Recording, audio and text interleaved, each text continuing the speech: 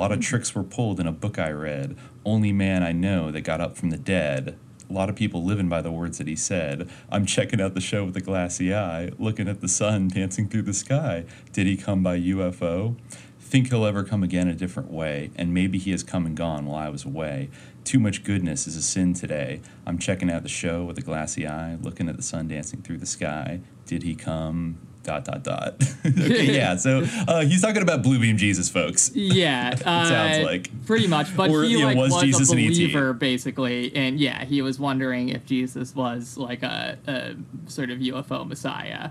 Right? Yep. Yeah. Yep, the ending of that like. song is also, there is something happening that isn't too clear, just a little different than in previous years. I think that happiness is getting very near. It's interesting because there's sort of a chiasm between these two verses where the first one was, almost while I wasn't paying attention, Jesus came and left, and now like we're in hell or something.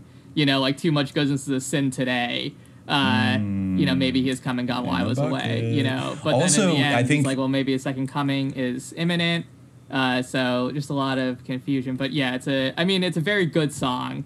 But you can see this is the most explicit in that album. I think the most explicit dealing with this idea, which fascinated him. Yeah. Yes. Also, what jumps out at me immediately when he says there is something happening that isn't too clear, just a little different than in previous years. That seems to be a pretty direct reference to Buffalo Springfield's For What It's Worth, which is like kind of the probably the most like iconic lyrics in the song besides the chorus. There's something happening here. Which is like it became kind of one of the unofficial anthems of like the 60s hippie sort of protest movement and stuff. Even though the lyrics like deeper in that song are like ambiguous and weird, like singing songs and they're carrying signs mostly say "Hooray for our side" and like what? Like wait, they're actually pro Vietnam? Like I don't know. It's very I think Stephen Stills did that one, and I don't know. So yeah, I don't know what he's referencing there. It kind of like just a little different than in previous years. Like is he referencing that Laurel Canyon first wave in 1967 when that song came out, and it's there's still something happening that's not too clear. I would agree with that as somebody who's listened to Laurel Canyon. There was something happening there, and what was happening is not too clear until we can figure out what's going on. We need to shut down Lookout Mountain Air Force Base until we can figure out what's going on. Yeah, exactly. Yeah. I think that it definitely is a reference and a response to that. When he says, I think maybe it's a broader thing about like the climate of the times, kind of with a messianic pose to it, but messianic speculation around it, but yeah. The images of man were about to change. Yeah, the images of man are changing, right? Mm-hmm. But there's and also like the sonic vibe of the UFO album is something that really jumps out at people, and this album was almost lost because it was released. Okay, so like one of the many things that I think that maybe frustratingly we won't be able to give definitive answers for, but all we could do is point out the kind of anomalous aspects of like the creation of this album. It was released on a very small private label. And I'm trying to remember. Basically, what happened was while he was living in Malibu, just kind of gigging around, he was a regular at this one place called The Raft in Malibu, which, as I said, now is called the Real Inn Fresh Fish Market and Restaurant. But, there's a lot of, like, rumors and legends around this place itself. Like, even on their own website, they have a little section about the history, which is very odd in general. This is their little passage about the raft from the Real in Malibu website.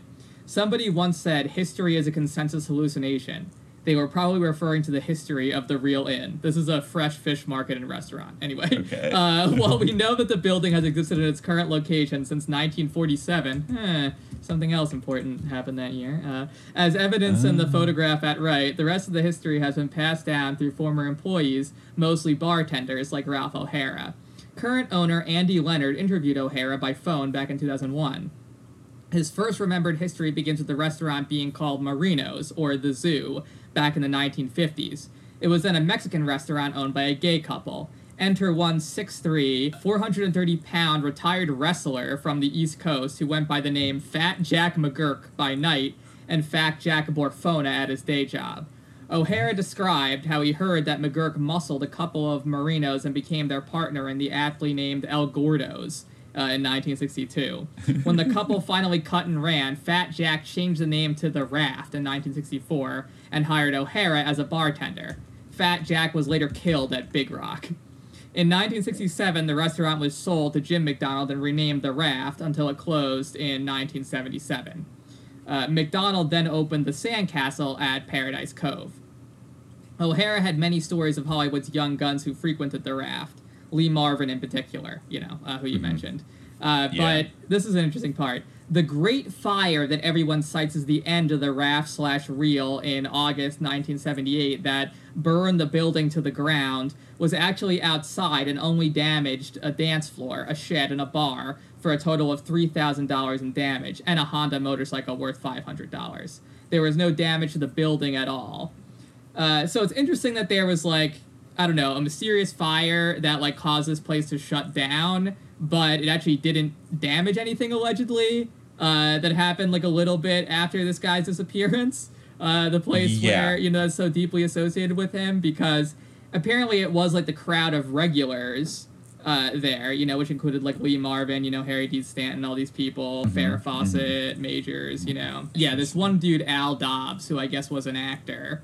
I was just looking into him a little bit. Not a lot of info on him online. No, but he's also very enigmatic. But he really believed in Jim Sullivan, the way that Jim Sullivan believed in UFOs. Yeah, so he founded something called Monty Records, which was a small private label. It sounds like almost largely to release Jim Sullivan's album. Exactly. And by the way, I was just looking at the Real Inn. I've been there. I've eaten fish tacos at the Real Inn. It's oh my god. Yeah, no, it's a very much a spot in It's a very old school celebrated spot in Malibu that is a bar and sells tacos and Mexican food and shit. But I didn't know about that deep history of it, and that Jim Sullivan was in that very place back in the 60s. Very intriguing. But I guess Al Dobbs, who is an actor, but I guess also mostly worked as a cue card holder on TV shows and stuff. He founded this private label, but then the thing that jumped out at a lot of real music heads about this strange album is the personnel that he got to play with him on it, because wouldn't you know, it's our favorite actual collective band of the 1960s, probably the true greatest band of the 60s in a way, the Wrecking Crew. Phil Spector's, ensemble of really, really talented session musicians that played the music on Pet Sounds, the Mamas and the Papas, some of the Byrds' early albums, all over the place. They were kind of everything. The Stone Ponies, which used to back up Linda Ronstadt, etc. Yeah, and so it's kind of so Jim Sullivan got some of the best guys, including Earl Palmer on drums, Lyle Ritz on bass, Max Bennett on bass, Don Randy on keyboards, and also the producer who also played on the album. I love that this album was literally produced by James Bond. Yeah, exactly. AKA Jimmy Bond, who is a member of the Wrecking Crew, and produced a number of albums. And James Edward Bond Jr. So he was who was a graduate of Juilliard and moved to LA in 1959. And as far as I know, was not an intelligence agent of either the British or the Americans, but still an interesting synchronicity given everything else. He did record Frank Zappa among many others. Yeah, so this guy, Al Dobbs, according to him, he says, I would drive down to Malibu every night, sit at the bar. At the time, he was working as you said, a cue card holder. He was an actor turned cue card holder, basically. So he would drive down to Malibu every night, sit at the bar at the Raft, and get wasted and listen to Jim play. I was working at Laugh-In at the time, and at some point, I realized Bob Ginter was Jim's manager. We all began hanging out together, either at Jim and Barbara's house or at Bob's house. We had these wild, crazy parties. It was controlled madness, okay? Like you said, the label was originally named Monty after Delaney's daughter, Chad Delaney. That was his frat brother, Al Dobbs' frat brother from the University of Texas, who fronted most of the money for the album. Oh, interesting. Those connections always pay off later in life. Yeah, then Dobbs said, as I mentioned before, Jim was very curious about things that were happening, period. He was not talking necessarily about flying saucers, but he was a very spiritual guy. We were big fans of Edgar Cayce, Barbara explains. All the time we talked about life on other planets. We'd go from Sherman Oaks up to the beach in Malibu and just sit and watch the water and the stars and wonder what it would be like to be up there. So, yeah, eventually I guess she came to believe that he was up there, like, just, waiting with the ETs. Yeah, I mean, some people did think that he was actually abducted by aliens, like people that knew him, right? His disappearance is pretty mysterious. He vanished completely.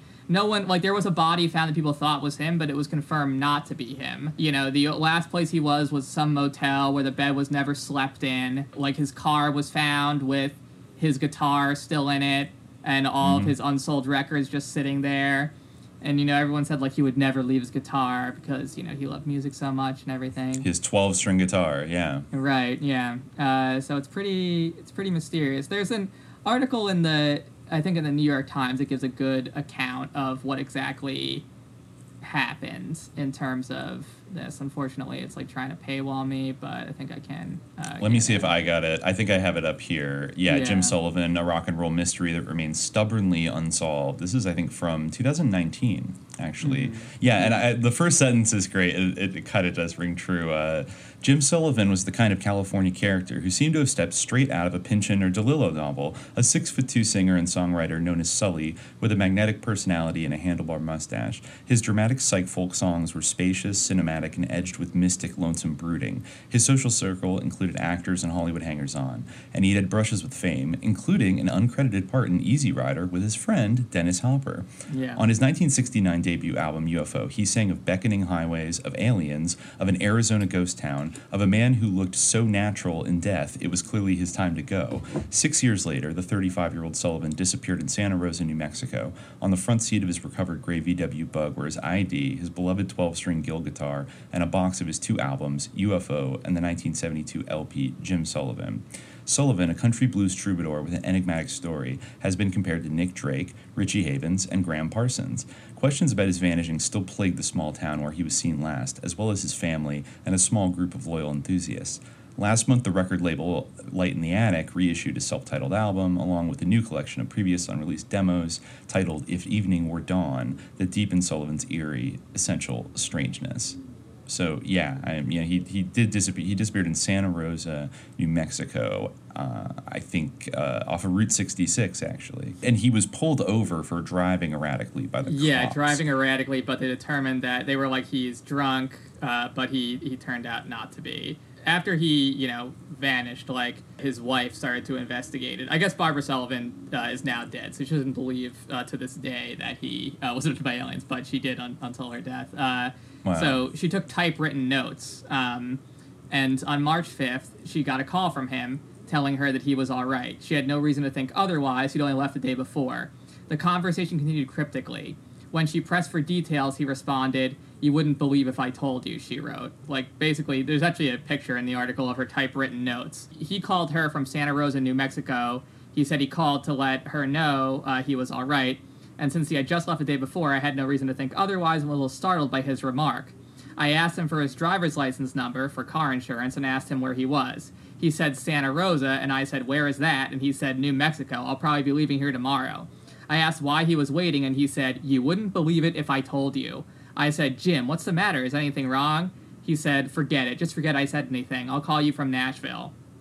On March 14th, I called the San Diego Police Department to find out the procedure for filing a missing persons report, and was told I would have to file it in Los Angeles because that was the last known area he was seen in. On March 17th, Jerry Sullivan called the Santa Rosa police to find out if Jim might be in jail there. He was told that Jim was picked up on March 5th, taken in and given a sobriety test. The test was okay, and he was released. On March 21st, Mrs. Ann Pacheco from the New Mexico State Police called Jerry to tell him that Jim's car was in an impound and had been since March 8th. The car was found 23 miles from the main road near the Giannetti Ranch. Mrs. Giannetti said she saw a man standing by the car and asked him if he needed any help, and he said no.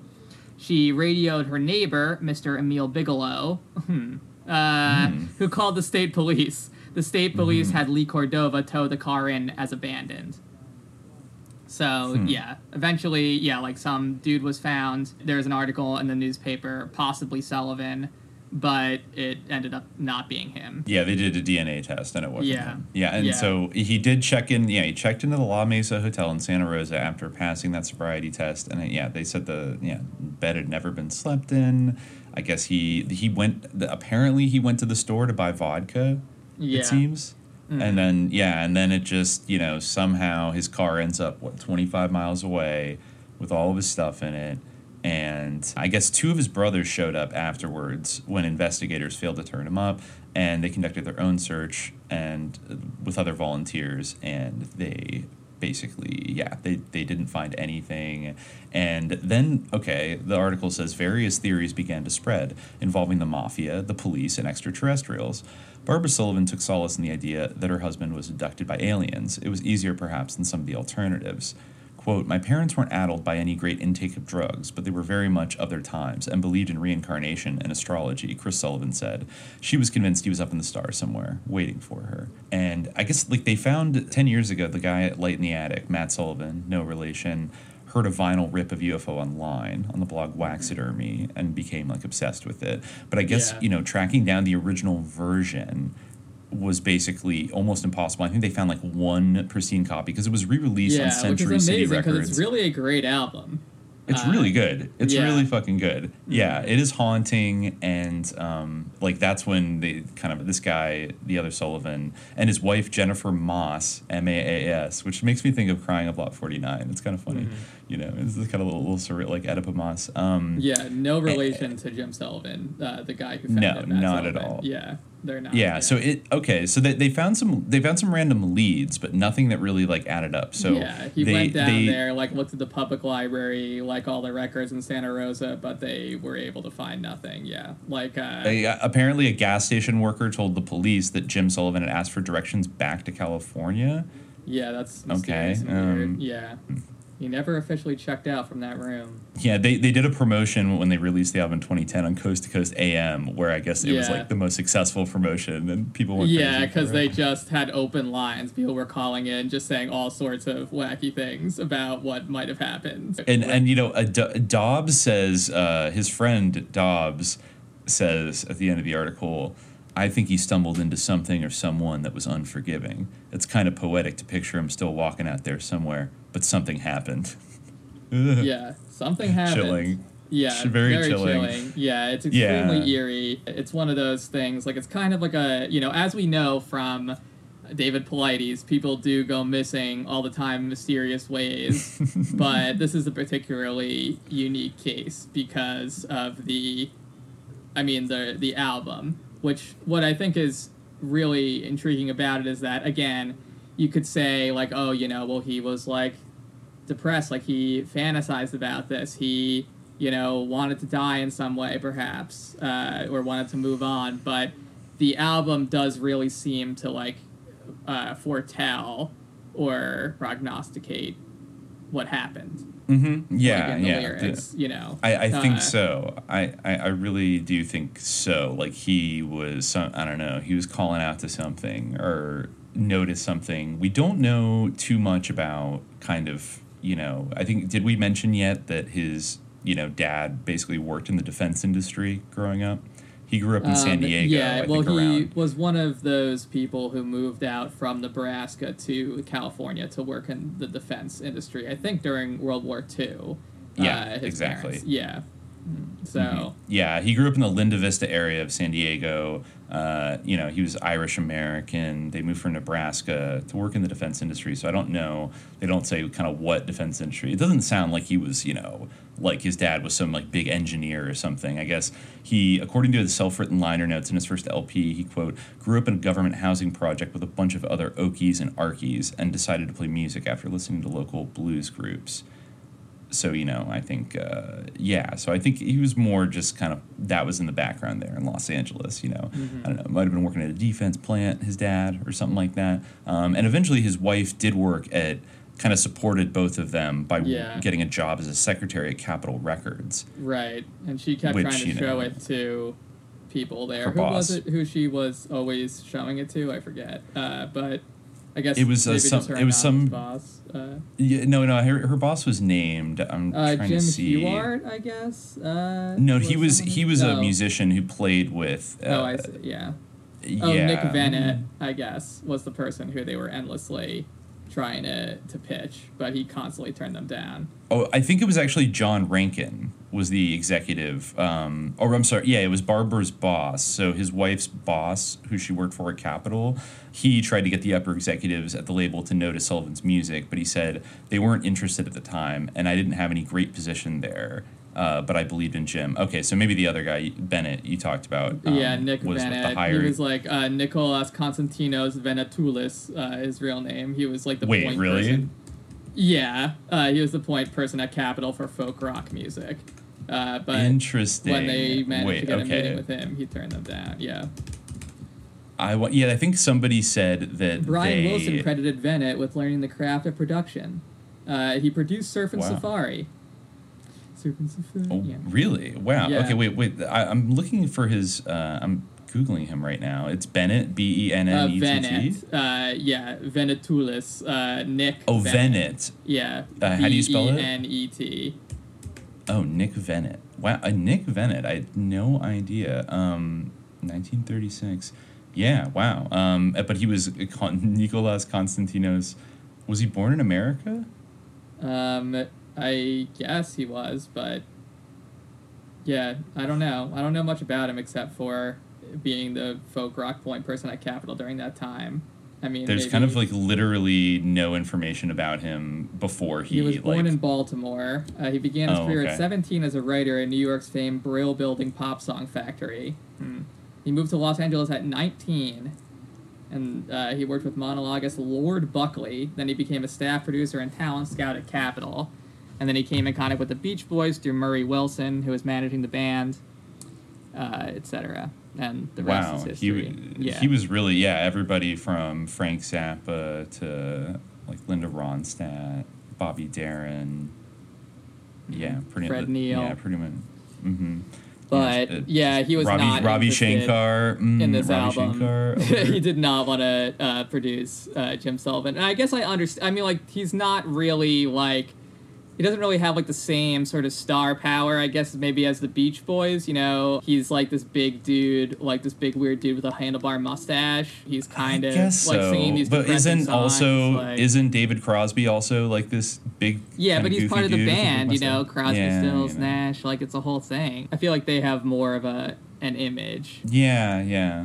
I don't know, a Jack Nitzsche, that guy. Remember we mentioned him in The Right-Hand Man of Phil Spector. Don McLean, American Pie. You know, he produced that record. Right. He did produce Bernie Leadon when he was in Hearts and Flowers. So slight Eagles connection. So yeah, I mean, they didn't really want to fuck with him. It does make me think that, like, if you brought in Charles Manson in 1969 and you put him with the Wrecking Crew, it probably would have been like a decent record. Well, yeah, I guess if you put him with the Wrecking Crew, it might have been a good album. But I don't know. I think that there's something to Jim Sullivan's, like, talent. I think that he does have maybe you could say, maybe some would say that about Manson. I've always been very unimpressed with his music. I think we've had this conversation before about whether, like, he was a good musician. But, I mean, I'm looking at, like, a picture of Crosby, Stills, Nash & Young from the 70s. I just feel like they have a completely different type of vibe from Jim Sullivan, like you know, that's probably true. And you know, he's also not a Van Cortlandt. He's not descendant of a patroon, so that also, you know, that's a mark against him, I guess. From a patroon, yeah. You know, they're young, like they have that kind of Eagles vibe. Like, I don't know, he just seems like weathered. Like, even in the picture for his second self-titled album after UFO, you know, you'd think that you'd try to make this as appealing looking as possible. It was produced by Playboy Records when they were trying to branch out into making music, which is another sus thing in and of itself, like, very odd. It definitely is. But yeah, like, it's definitely not the same image as, like, a contemporaneous Crosby, Stills, and Nash. Yeah, like I'm looking at him in a picture of the early 70s with his family, like when he was probably around like the age I am now, and it reminds me of that like meme that's going around about like the guy from Cheers who looks like 50, but he was supposed to be in his early 30s, like the curly hair guy, you know, and it's like this is what like a 34-year-old looked like in 1987, and it's kind of like what the fuck, like people. I guess if you were hard living, of UFO, it's like very odd. You know, it's like him like is looking up like with his mouth like gaping open, like, and it's like refracted in like an insect eye type way. He already looks like 40 in like that, and he's probably in his late 20s when that album came out. It's a very kind of haunting and strange cover. Like he's looking up at the UFO, and he's Gary Sinise in I mean, if you compare this cover to the cover of like, you know, the first Eagles album, it's different. Like it's a different. It is different, though. Actually, I mean, the first Eagles album is a little bit like it's a little eerie at sunset with like the eagle up there, but still, you know, a little more. I mean, definitely like, Crosby, Stills, Nash and Young. Like the vibe absolutely is a lot darker than that, and. Yeah, I guess I don't know. It is weird though, like who gets picked, who doesn't, because this is a pretty great record. They did re-release it on something called Century City Records, I think in the early 70s, but then they remixed it. And I don't know, one of the things that really jumps out is the drum work on the album, which is like very mixed. It's mixed very loudly and like up front. And that was the drummer. I'm forgetting his name right now, but one of the very like prominent Wrecking Crew drummers was, you know, really laid down. And then so when they re-released it on Century City, they kind of like toned it down a lot. Yeah, it was Earl Palmer. And also Jimmy Bond, it should be mentioned, Jimmy Bond and Earl Palmer were black, so like he's definitely not like a British spy probably.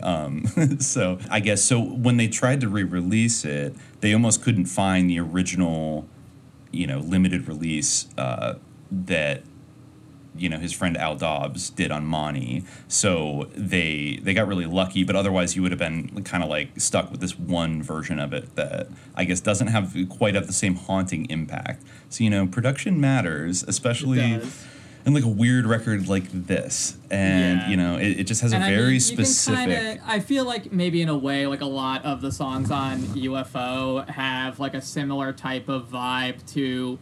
like Hotel California almost, but I mean Hotel California is a very abstract song lyrically, but I almost feel like, I don't know, it's even harder to pin down on UFO. There's like it's even more esoteric. I mean, especially with like the themes of actual like outer space contact or, you know, extraterrestrial communication or interdimensional interface. It's, you know, even stranger, and it's even more like kind of off-putting, and also he didn't have the cachet that the Eagles had already built up as a platform for that. Yeah. If you put this album on, if you put UFO on, the first song is Jerome, which I think is like my favorite song on the album, which is, I feel like it's a very deep song, yes, and it does start off like in a very, even if you listen to his demo of it, it still has a haunting quality, but you know, it starts off with those very... you know, ominous kind of strings, which I guess is one of the Wrecking Crew members contributed that. I think Jimmy Bond did the string Jimmy arrangements Bond himself. for it. Yeah, right. For access to the full-length episode, subscribe to the Hour of Frequency at patreon.com/subliminaljihad.